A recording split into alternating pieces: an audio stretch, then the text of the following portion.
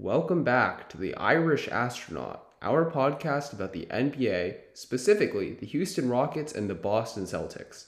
There's been a whole lot of turmoil in the league recently, and on this day, the first day with no games in 35 days in the league, we're here to break it all down.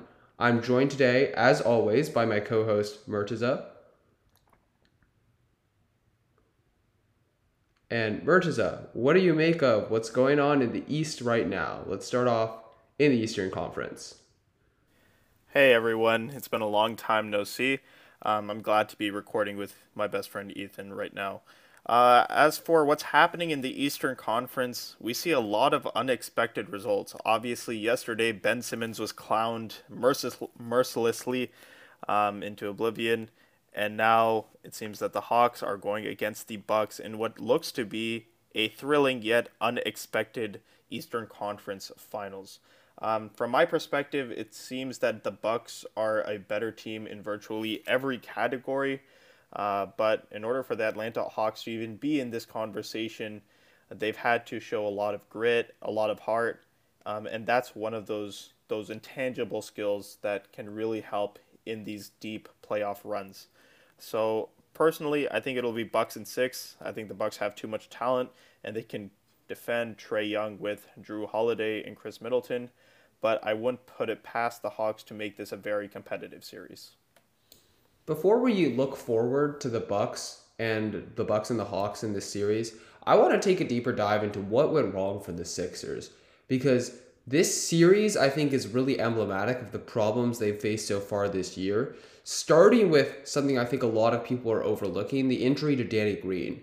Without Danny Green on the floor, you lose one of your prime floor spacers, and you're forced to look to some stopgap options. For instance, Furkan Korkmaz for shooting that Danny Green would have provided. Shake Milton was getting more minutes than he probably would have gotten. And then even rookies like Tyrese Maxey were forced to fill in.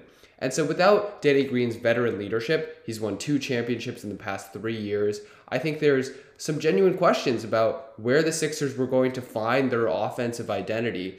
And it sure wasn't coming from Ben Simmons because you saw from Joel Embiid and Doc Rivers last night, both of them pretty vocally and publicly criticizing Simmons' performance in this game, with Rivers saying that he didn't know whether Ben Simmons could be a championship point guard.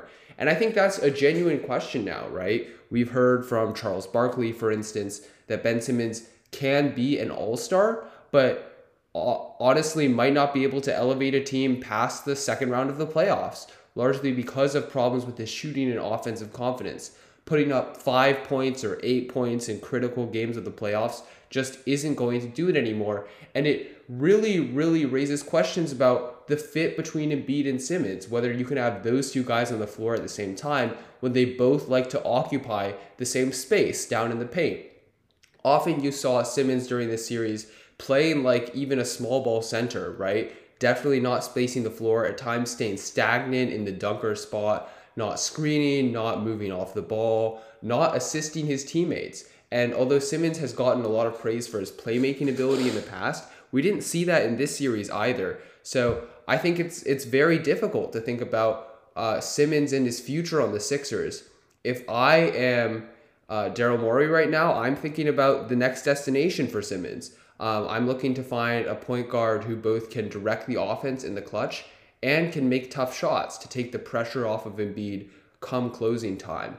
And I know we've talked a lot about the Sixers' depth, right? They have Tobias Harris as a great third option, but Tobias Harris should not be your closer come playoffs time. There were a bunch of drives late in that game 7 against Atlanta. Tobias Harris would go to the rack, it would roll around the rim, and then it would rim out.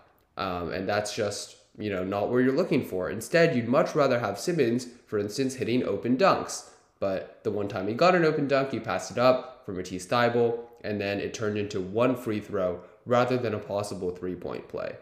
Mert, do you think Simmons has a place on the Sixers? And if not, where should he go? Hi, Ethan. Yeah, so I agree with pretty much everything you just said. Personally, I think his future at the Sixers is non existent, especially after he was basically thrown under the bus by his coach, Doc Rivers, by his best teammate, Joel Embiid, the MVP candidate. there's just no reality that I see where Ben Simmons is returning to the Philadelphia 76ers come this next regular season. In terms of optimal places for him to be traded, I've heard a lot of trade suggested for CJ McCollum in a Ben Simmons straight swap, perhaps, after CJ McCollum's disappointing performance for the Portland Trailblazers early in the first round in the Western Conference. I feel like this would make sense for both teams. Obviously, Portland has defensive deficiencies, which could be solved by adding a potential Defensive Player of the Year candidate. And with the 76ers, you gain CJ McCollum, who is known for his shot creating ability. But the problem that the 76ers face is that at this point, you don't think that any trade you're going to get with any other NBA franchise is going to be of equal value. Ben Simmons' stock has dropped so precipitously in the last couple of months. We are far along from the times where he was potentially considered a centerpiece in the James Harden days, or in the potential James Harden trade with the Houston Rockets. So Portland seems like a good fit, but honestly, it could be any one of the 28 other teams, 29 other teams that are looking to trade for Ben Simmons. Yeah, I would say in terms of the Portland trade, I'm not sure how CJ McCollum would fit in with the Sixers' need for a playmaker. If you look at their current roster construction, they have a lot of guys who can knock down shots. I'm not sure if they have a lot of people who can create shots for others, which is what I think they should be looking for. And I think I want to draw a distinction between Simmons and Russell Westbrook. Both of them are really similar players in that they rely a lot on their athleticism to put points on the board.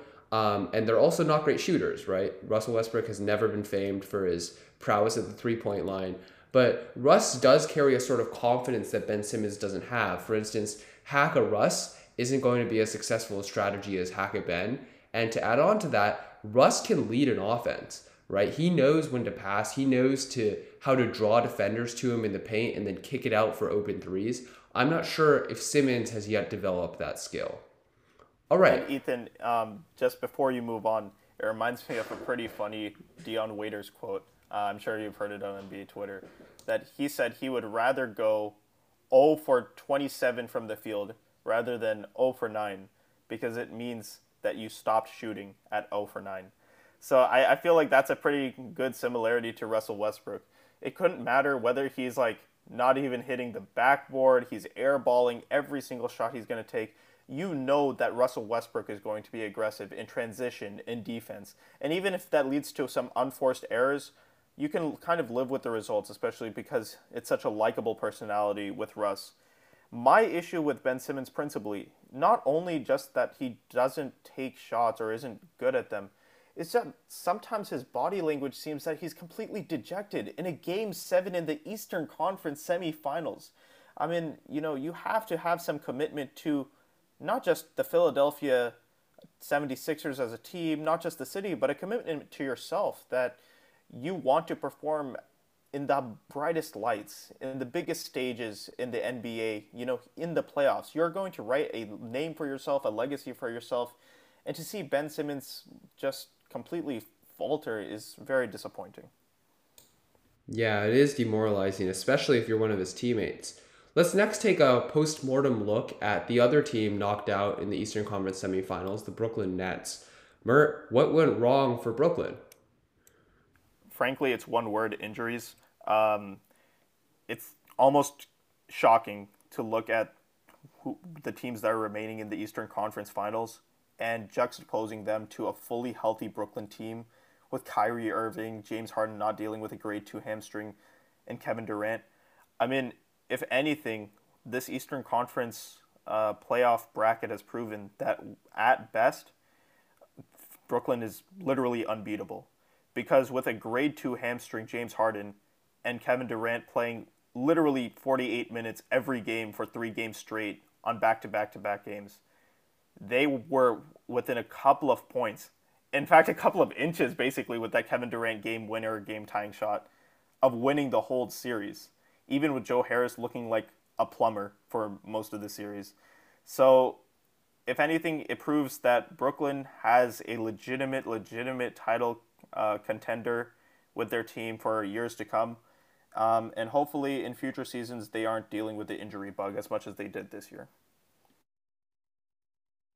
Yeah, I don't know if we can place all the blame on injuries either. I think Steve Nash has largely done a good job as coach this year, but I think it's also important to analyze his decision to keep his stars in the game for the entire duration of the game. Durant was completely gassed by the end of that game, right? He had to play 48 minutes and then all of overtime to the point where he airballed his final shot, largely because, right, his muscles are fatigued. And so you think about the depth that he has on his bench, right? He has Jeff Green, who's a proven playoff performer. He has Blake Griffin, who he can turn to for offensive output.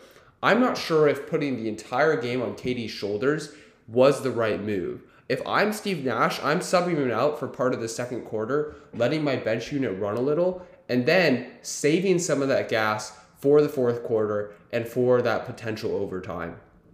It is still incredibly impressive, the performance that KD was able to put up, hitting that shot right at the buzzer in the end of regulation to keep Brooklyn in it.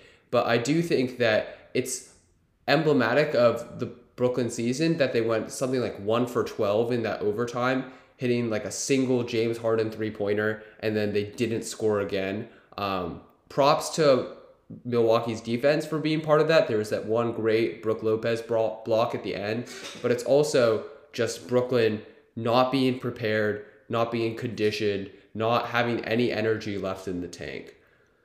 And Ethan, can we just quickly discuss, now that you mentioned Brook Lopez, all props to him for the block, but Brook Lopez has got to be the dumbest NBA player since J.R. Smith. I mean, the guy has 2 seconds left in the shot clock, and I get it. It's Brook Lopez. You have Giannis on your team. You have Drew Holiday. You have Chris Middleton. There are stars and superstars in your team, but you get the ball with 2 seconds left in the shot clock, and you're trying to pump fake. You're trying to pass to Giannis. Like, bro, just take the shot. So, I mean, I'm just happy for Brook Lopez's sake that he was able to win the game and have like a meaningful play at the end, because otherwise he would have been memed to oblivion like J.R. Smith in the 2018 NBA Finals with the Cavs. Yeah, if they had lost that, I think Brook Lopez might have been murdered back in Milwaukee. But good for his sake that they came out with the win. All right, let's look ahead to this Eastern Conference Finals. You already discussed briefly what you think the Bucks are going to be able to do when it comes to the Hawks. I want to get more specific and talk about some really important matchups. The first matchup, of course, is, as in any case with the Bucks, Giannis, right? Who is on Giannis, and how is Giannis able to perform when it comes to his offensive production? We've seen as of late that the Bucks have been turning to a lot of post-ups with Giannis, where he's very effective, but also sometimes he gets the ball at the top of the key and defenses are able to wall him off and he becomes stagnant. What are you expecting from Giannis in this next series? So, if you're the Atlanta Hawks, the principal defender you'll probably have on Giannis is going to be Clint Capella, especially given that it seems that the Bucks are opting for a 7-man, 8-man rotation in the NBA playoffs, where Giannis is either playing power forward or center. The other option you have is to put some of your lengthy wings like Danilo Gallinari and other taller power forwards, small forward types on Giannis. Either way, I think in this series, it's almost like a pick your own poison if you're Atlanta. If you put Clint Capella, he's going to be too slow. Giannis is just going to bulldoze him. And if you try and put a Danilo Gallinari, then it's going to have a pretty similar impact. So I think either way, you're going to have to defend Giannis by committee in the same way that Toronto was able to stop Giannis in 2019 and Miami was able to stop Giannis in 2020. You have to have a full team setup where you're committing 3 to 4 players in transition to prevent Giannis from steamrolling to the paint. Because in a half-court setting, Giannis simply isn't as good. So maximizing the amount of half-court sets that you force the Milwaukee Bucks into will likely yield to the best results for the Atlanta Hawks.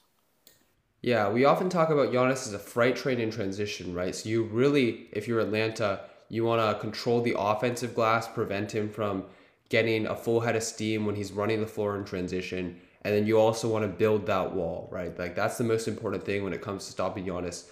Don't let him get to the rim.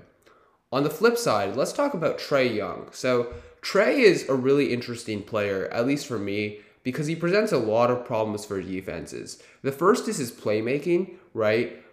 Clint Capella is a constant lob threat, and that prevents opposing bigs from helping off of Clint Capella and stopping Trae Young.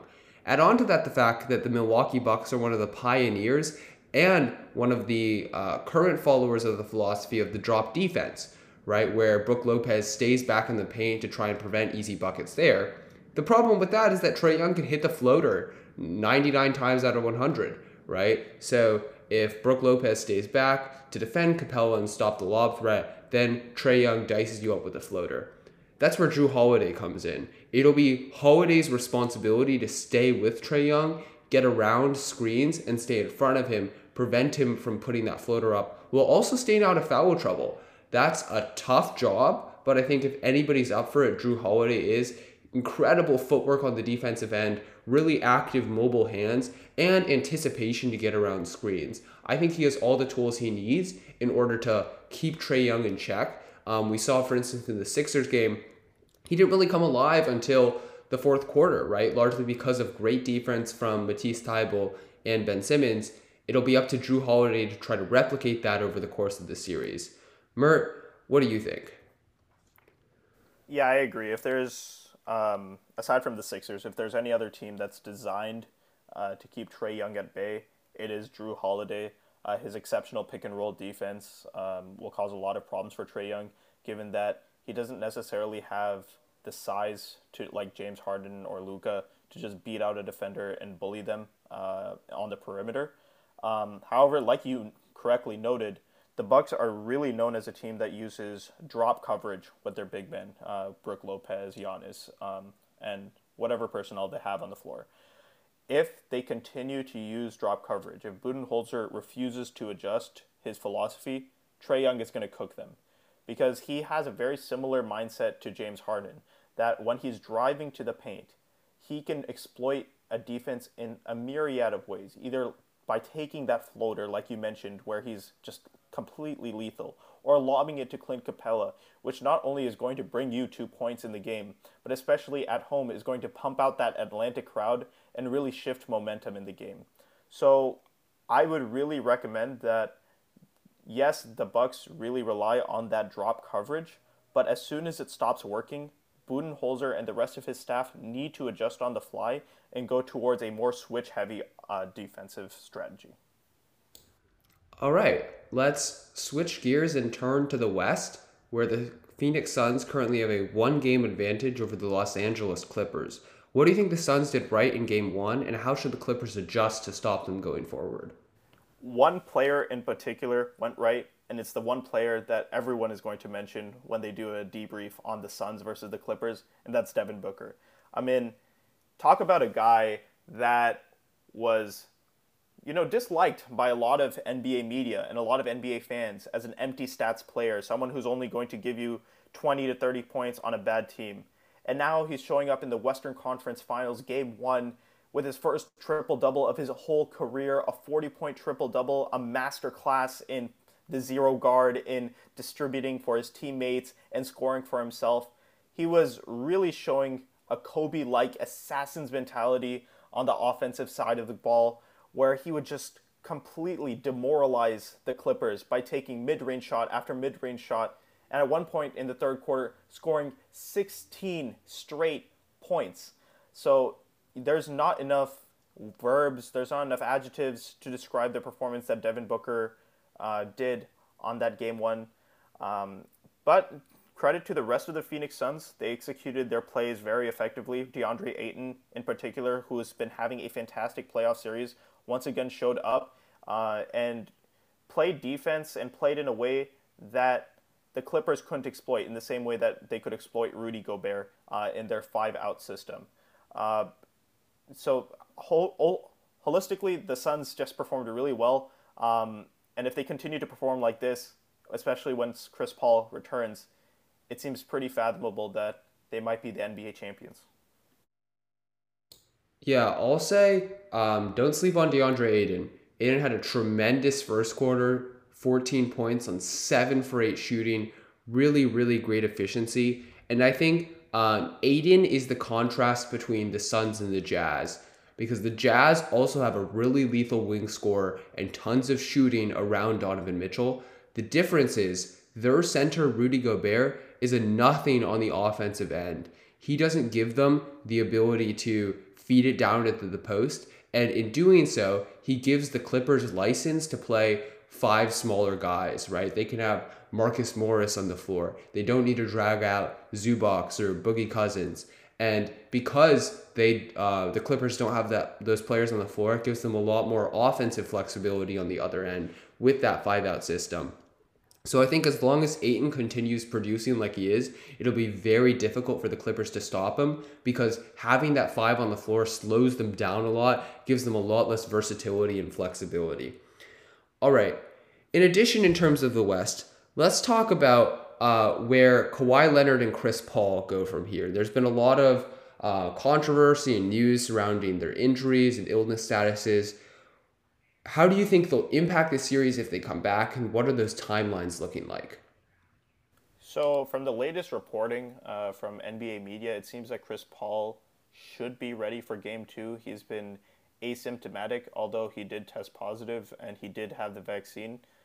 He doesn't seem to be displaying any of the symptoms of COVID-19. So, hopefully, he'll be back on the floor as soon as Game 2 tomorrow night. As for Kawhi Leonard, that is still really much up in the air. It seems that the Clippers aren't willing to divulge any information about Kawhi's injury status to keep the Phoenix Suns true and make sure that they don't know what's happening either. But either way, based on how people have described Kawhi's injury, the fact that it is a lower leg knee injury, it doesn't seem likely that even if Kawhi were to come back into the series, that he would be the same player that he was in the Jazz series, where he was cooking up every single matchup that he got. So hopefully for Kawhi's sake, his knee is doing pretty well. And I wouldn't be surprised if he did perform, at those Utah Jazz levels. But based on any sort of lower leg knee injury, especially on Kawhi, who relies on his explosiveness in bursts to get massive jams and other defensive stops, hopefully he's able to come back. Yeah, and I'll say that in Kawhi's absence, the Clippers are forced to turn to some other players who are not as reliable. Terrence Mann and Reggie Jackson both had a great series against the Jazz. I don't know, however, if they can replicate that success over the course of another series against the Suns. Additionally, on the defensive end, you're depending a lot more on, say, Patrick Beverley to pick up Devin Booker, where Kawhi Leonard, with his length and huge hands, might have been a more effective Booker stopper, especially if Chris Paul comes back. The Clippers' perimeter defense will really, really be tested. All right, let's turn to our two favorite teams now. Leave behind the successful teams and turn to our own personal miseries. Mert, why don't you start off by talking about what the Rockets are looking to do this offseason, especially in the draft? So our entire offseason will be determined tomorrow. I forgot at what time, but it's because the NBA draft lottery will be held on television. Hakeem Olajuwon will be our Rockets representative, and hopefully Hakeem can bring us a number one draft pick in this upcoming NBA draft. Like I mentioned, and as we've talked about on previous episodes, the Houston Rockets pretty much have a 50-50 chance on keeping their pick as a result of the Chris Paul-Westbrook trade that brought Westbrook over here to H-Town.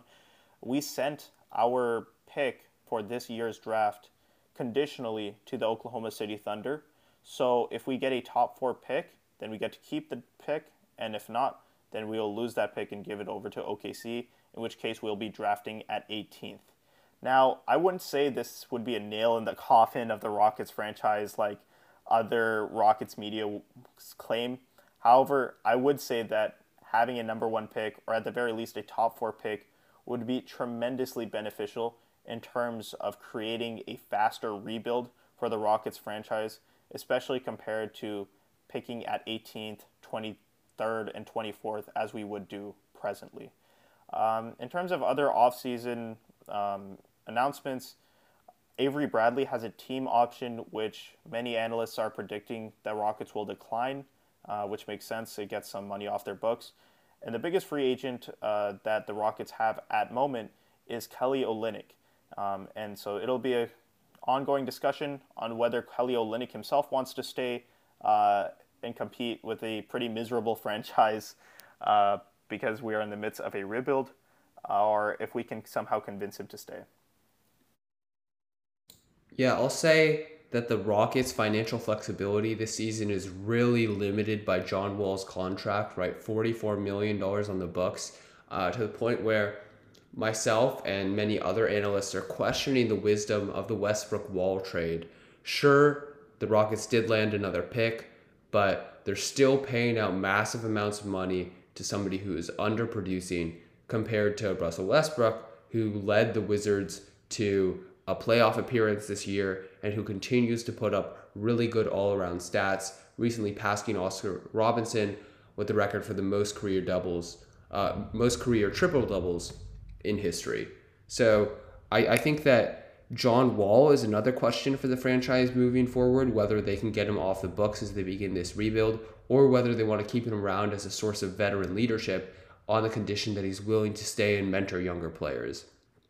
In terms of the draft, I think that top five pick is very important, right? We talk about that pick being sent to OKC perhaps, and just what the Rockets could do with that pick, whether it be Cade Cunningham or Evan Mobley, who would slot well next to Christian Wood, Jalen Suggs, Jonathan Kuminga, Jalen Green, all these top five players who could be really, really impactful and become franchise players for the Rockets moving forward. Mert, we already discussed this draft class a little briefly, but what positional needs do you think the Rockets should look to address, regardless of whether they keep their pick in the top four or whether they look to draft at 18, 23, and 24? So, if I'm being totally candid, because the Rockets are like the worst team in the NBA, I don't think positional importance really matters for this team at all. I think at this point we're just in asset accumulation mode, and you just pick the best guy with the most upside. So not only would this be applicable to a top five or a top four pick if we are lucky to win our coin toss, but also in our later first round picks at 23 and 24 or 22 and 23. I don't believe that we should be looking for some ready-made prospect like a Corey Kispert out of Gonzaga who's immediately going to contribute to our team. Rather, I would look to longer, lengthier forwards perhaps that perhaps may need some time to develop here in the NBA, but have a higher upside compared to those ready-made prospects.